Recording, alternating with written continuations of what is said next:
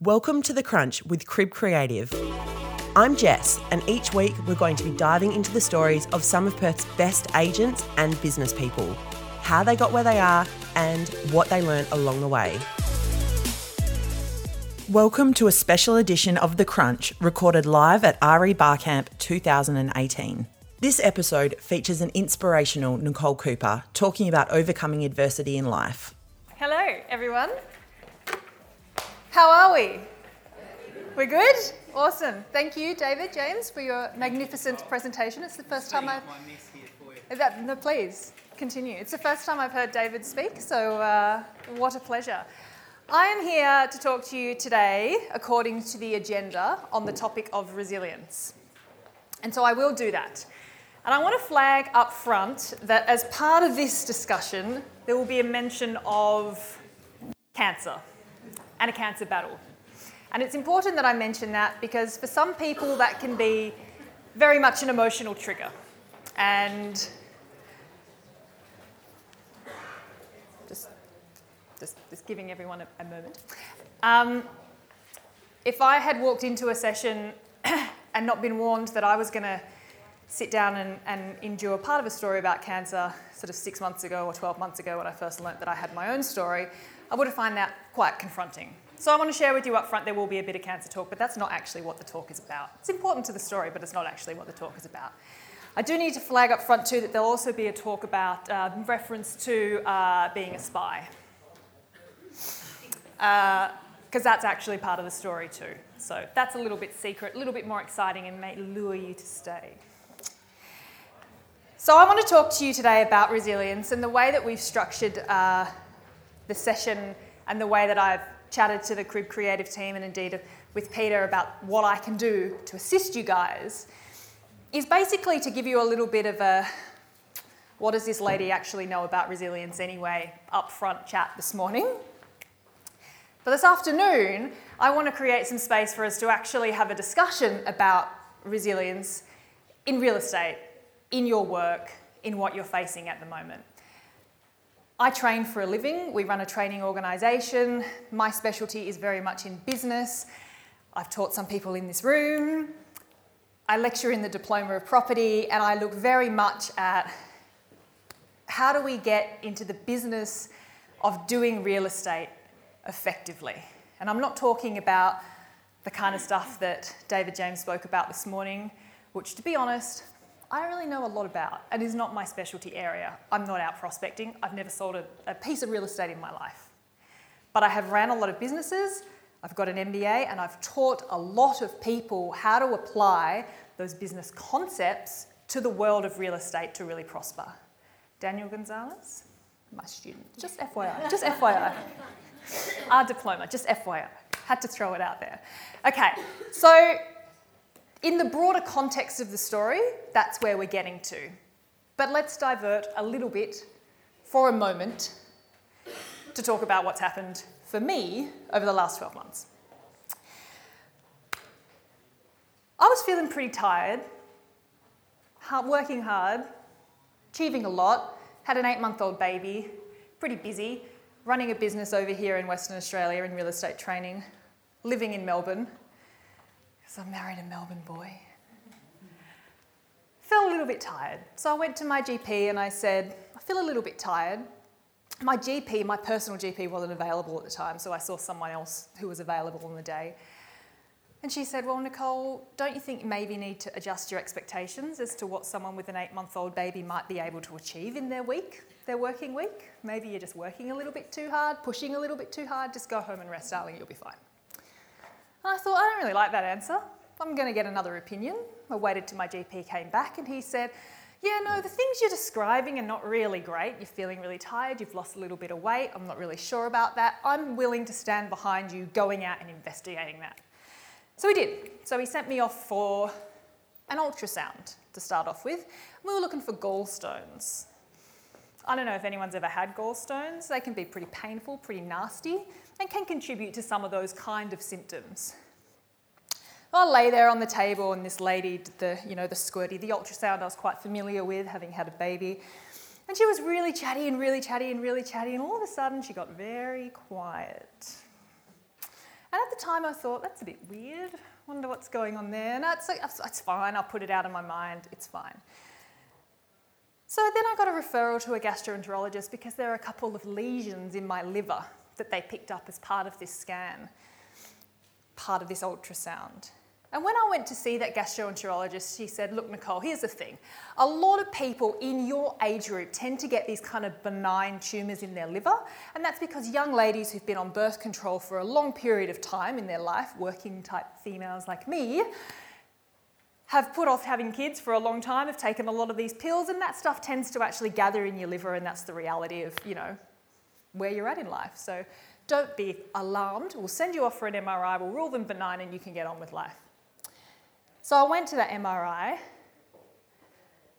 came home, and I got a phone call to say, I need you to come back in to see me. I need you to bring your husband. I need you to leave your baby at home, please. So at that point, I wasn't feeling great. Still managed to get myself together and drive there, and got there and was told, what you've got is cancer in your liver. Now, we can tell from looking at them that these tumours are advanced tumours, aggressive tumours, but they're also secondary metastasised tumours. So the source of your cancer is either in your bowel or in your breast, but the fact that it's here in your liver means that it's stage 4. So you need to go see an oncologist rather quickly, i.e. tomorrow. So I did that, feeling quite overwhelmed, as you can imagine. And I went to go see the oncologist, and she sat me down and she said, in a really haphazard way, which was quite a surprise for me because you would think that oncologists were quite kind of savvy in delivering news around cancer, but this one wasn't. And she kind of did a couple of roundabout conversations where she talked about liver surgeons and whether I had one, then delivered the news that the liver was actually inoperable and there's nothing we could do for the liver. But it would be good to have a liver surgeon because then you'd get the second opinion just to make sure you know that I'm not fibbing on that. And at that point, we didn't really need to have that discussion. And then after about 20 minutes of chat, she delivered the news that on a palliative chemotherapy regimen, people with my kind of cancer had about 2 to 3 years to live.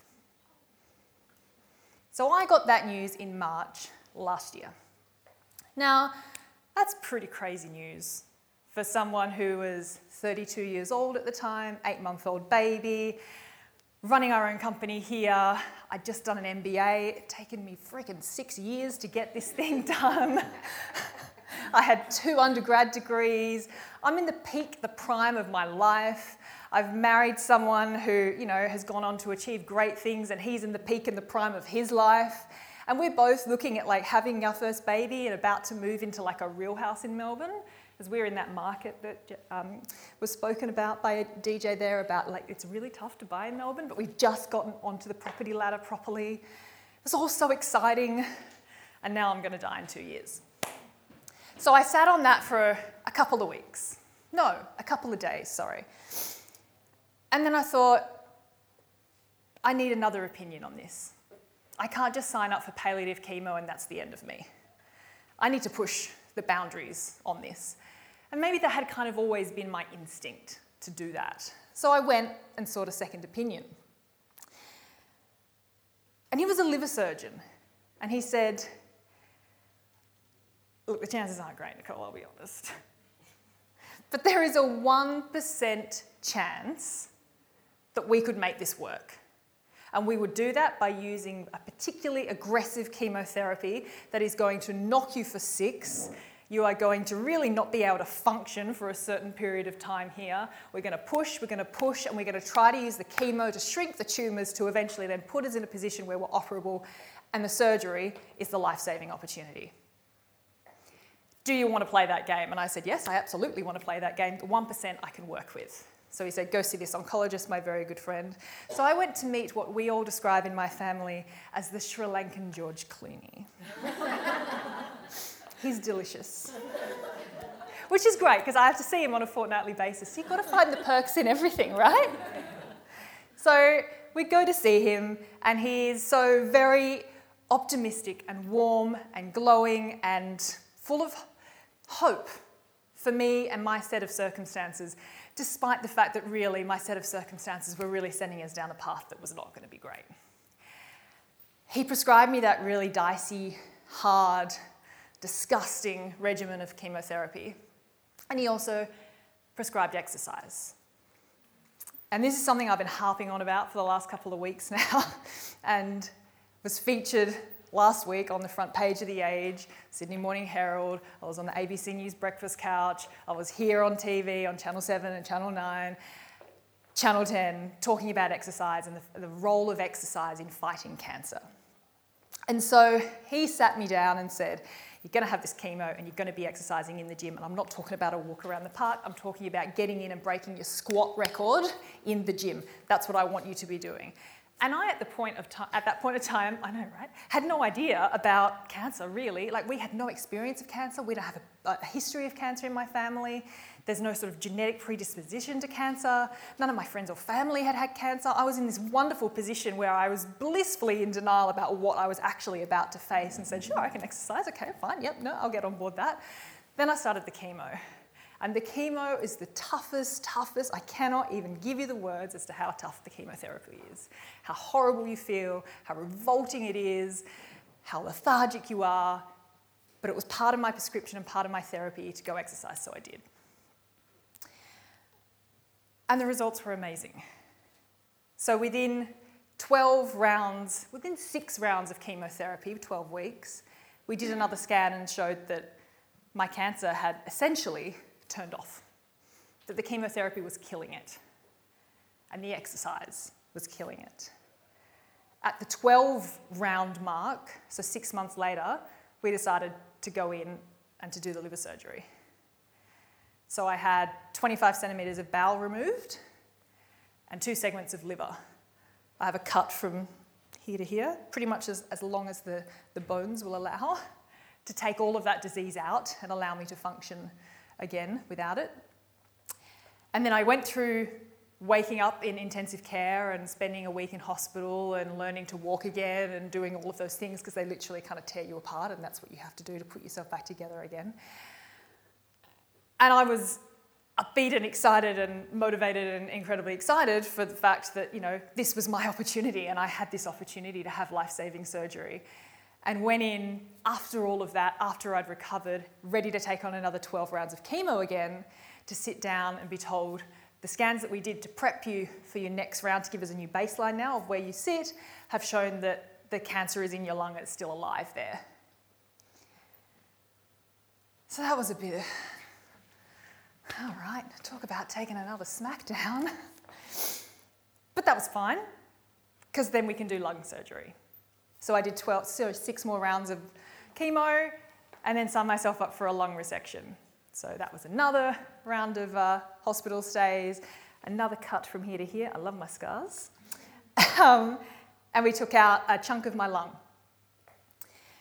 We had to break a rib to do it. I don't know if anyone's ever broken a rib. Anyone? It's just the most painful thing ever. I thought this was bad, but this was so bad. You can't move, it's just horrendous. And it was very, very tough to recover from that. But I did it, because that's what we needed to do. Now that we've taken it out, I'm actually technically cancer-free and in remission. And that... Thanks, guys. One was something that I was told that I would never have, or maybe had a 1% chance of having. But 2 is, I guess, something that I do have but could be taken away from me at any point. Because you never do know with cancer when it's going to come back and what it's going to do and how it's going to change.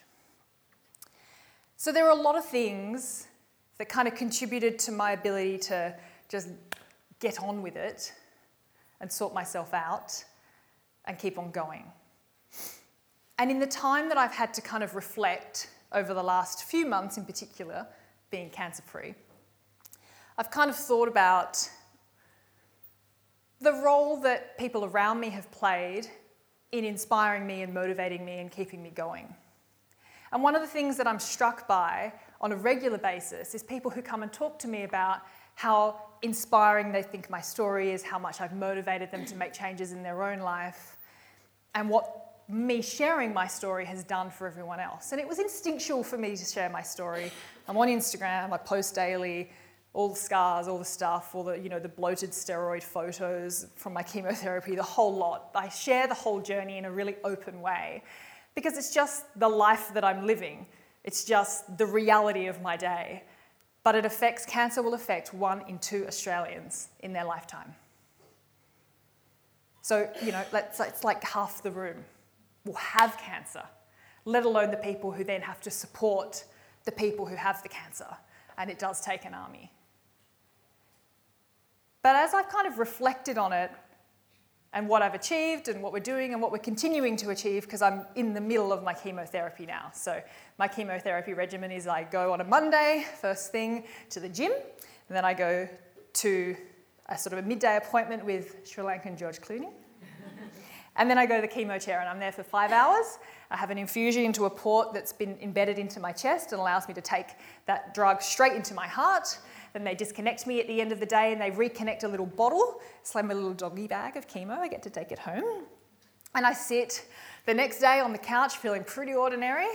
And then by Wednesday, I get to disconnect it. And I've done 3 days out of 14 of chemo. And then for the next week and a half, I have to quickly live life, do all the things I want to do, all the business building activities I've got to do, all of the child rearing activities I've got to do, all of the being a wife and being a friend and doing all of that stuff. And then on Monday, I'm back in that chair again. But that's not, I don't tell you that to say, oh, poor Nicole. That's just my stuff. That's just what I have to do. And I'm in a pretty fortunate position that I get to do it, in my opinion.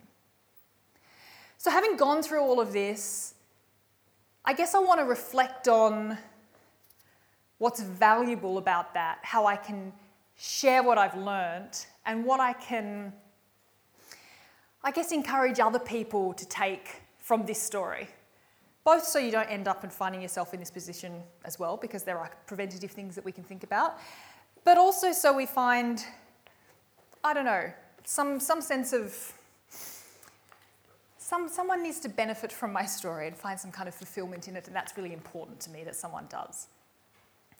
So there are a couple of things, my 5 learnings, if you like, from this story. And they're built around resilience. And they're relevant to you guys, I think, in this industry, in Western Australia, in real estate today in 2018, because we're facing a tough market out there. Would we agree? Yeah, it is tough. And I hear that every week from my students. I see that in the uptake of our training, because West Coast Property Training offer quite a premium product when it comes to training. We're not cheap, quite intentionally, because we've got some pretty clever minds who've done some pretty cool things, and we get some pretty impressive people to be involved in our training. And so we see that in the uptake of our services, obviously, when you sell a premium product, and there's a downturn, that's a tough time. And a downturn that coincides with a time where, my mum, who's the CEO of our business, can't necessarily do a lot of focus on the business because she's over here helping a terminal daughter. So it's been tough. But there's a lot to take out of that, I think, for everyone. And the idea about today was for me to say, yeah, I've got this story, and yes, there's a lot of resilience that we can talk about. But I'm far more interested in talking to you guys about what you've been doing, coaching you guys through the change that you're facing, and taking some of the broader ideas that I've, I guess, learnt and translating them into real estate. And that's something that I do in my training, in my role, and is something that I want to do this afternoon when we have some time. So right now, I know you guys have all got some paper and pens. I want you to write down what it is about being in real estate that requires resilience from you. So it might be a certain situation that you've encountered.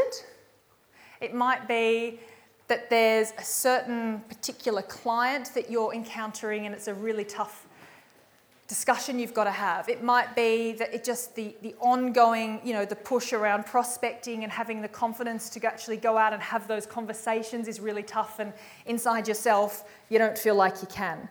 And I want to collect these, okay? So I want you to just kind of tear off a little page. It's totally anonymous.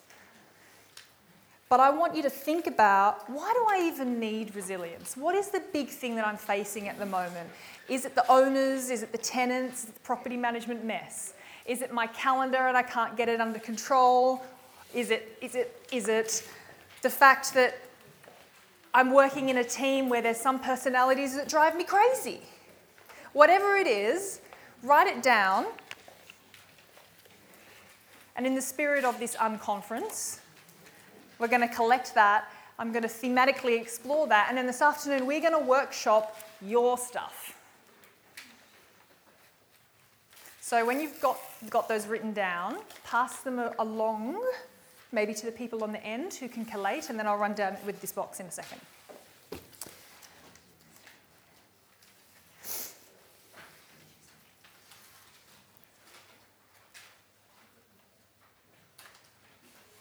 So the thing that struck me, being a newly minted cancer patient, is the fact that really you have to just call on all of the things in your life that have helped you just to do what you do in order to do what you do next. And that's true for all of us, in all of our situations, in all of our lives. Now, one of the things that I've always spoken about and I've always been quite focused on is the idea of change and our capacity to deal with change. And that's because I worked as a change manager before I came back to work in the real estate industry, before I came back to West Coast Property Training. I worked for a global consulting firm called Ernst & Young, now EY is their new brand. You might have heard from them. They've got a big building down on the river. Global firm. I worked for them for 5 years. And my job was to go out into teams and say, here's the thing, guys. We used to do things this way. Now we're going to do things this way. And I'm here to make sure that you're all on the bus. That's what change managers do. To convince staff that the new way of doing things is the right way of doing things. Now, in our businesses, in our small businesses in real estate, we can only do that ourselves as leaders. That's our problem. We don't get to employ fancy change managers to do that for us. So that's what I did. So I've dealt with change a lot, and I've coached through change a lot, and I've taught on change a lot. And when I sit and listen to this sort of the discussions that we've had now, I think about the role that has played in me being able to fight my fight at the moment, but also being able to teach something that's valuable. Now, the other thing that I did that was useful and relevant to this before the change was, yes, to work as a spy. Now, I don't talk about this a lot because if I did, I'd have to kill you. But I did work for ASIO for 5 years. It's where I met my husband. We were both spies and we left together to, become other things, had to reinvent ourselves. And why is this relevant, you might ask? So my job was to go out on the street to convince people that they might want to have a chat with me about things that are relevant to national security with a view to saving the world, in summary. So we did that every day.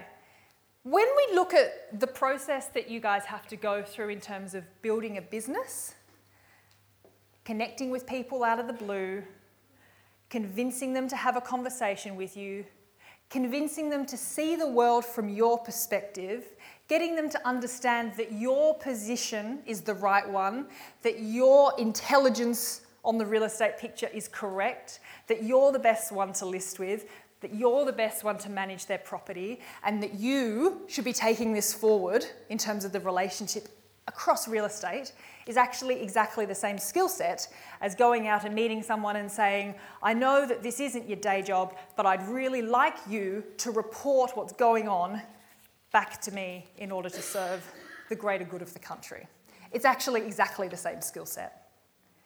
And the ability to coach people through that change that they're experiencing is actually the stuff that you guys need to succeed now. To talk to owners and to talk to vendors about the fact that they're experiencing a downturn, that they're actually going through an emotional upheaval in a lot of instances, and you're brought into their situation and you have to go through that together. So they're the same skill set. And the 5 things around change that I've learnt that I want to share very quickly, I'll just go through and connect these. The first is that you're already there. Now, I say this because when I think about being motivated, being aspirational, what you want to achieve, where you're going to go, a lot of us think about the future as a destination, The thing I want to remind you all of is when you think about the future as a destination and then someone tells you actually the destination is now going to arrive in approximately 2 to 3 years, and I need to make sure that really all of the things I wanted to achieve are done so within that time, you're reminded very quickly of the fact that it's not a destination and that it is a journey. And in fact, your potential and where you're going to be is here already. You are already there. It's not about the game plan over there in 3 months, in 5 years. It's about what do I have right now that is unique to me, that is brilliant, and that I can use to achieve whatever it is that I want to achieve in the time that I have. You're already there. Number 2, get up. Just get up. In those moments where you just don't know, or you're just too tired, or there's just too much, or it's just get up. Just get up. Just do it. Number 3, trust your gut. And this is a bit of a spruik for bowel cancer. It's an awareness month next month. Trust your gut. If something is going wrong, get it checked out. But equally, as you're going through your career journey, if you feel like you need to do things your way, do it your way. If you feel like you need a second opinion, if you feel like you need to push yourself in as the second opinion, trust your gut and do it. Number 4 is train it. I had a dream 2 nights ago that my cancer had recurred. And in my dream, instead of freaking out, I took out my diary and thought, now how am I going to schedule this? Just bizarre to me when I woke up. But actually it was an indicator that maybe I was just training my brain and have done so to such a degree that just kind of cancer fighting is just part of my schedule and that's just what I need to do. Train it. Teach yourself to think that way, and you will think that way. And finally, find your inspiration in you. The number of times I've been told you're so motivating, you're my inspiration, I love you, you're amazing, is so humbling for me. It almost brings me to tears to talk about it. The fact that I can play that role in somebody's life is beautiful. But I want people to find their inspiration in themselves. Because actually my journey is just my stuff. To excuse my French, this is just my shit. Right? And you guys have all got your own shit. And you've got to find your own inspiration through all of that to make it work. Because me being the inspiration is nice for me, and it's certainly motivating for me. But in those darkest moments where you've got to push and you've got to fight, whether it is to get across the line, whether it's to deal with your diary, whether it's to manage your inbox, or whatever it is, that actually just boils down to you on that day. So that's me. I'm going to review these. We're going to do a little bit more collaborating this afternoon. Thank you for listening. That's all. Thanks for tuning into The Crunch. We'd love to hear your thoughts on the show, so if you would like to share them, please email me at jess@cribcreative.com.au. Don't forget to subscribe if you enjoyed the show and share it with anyone else you think might like it.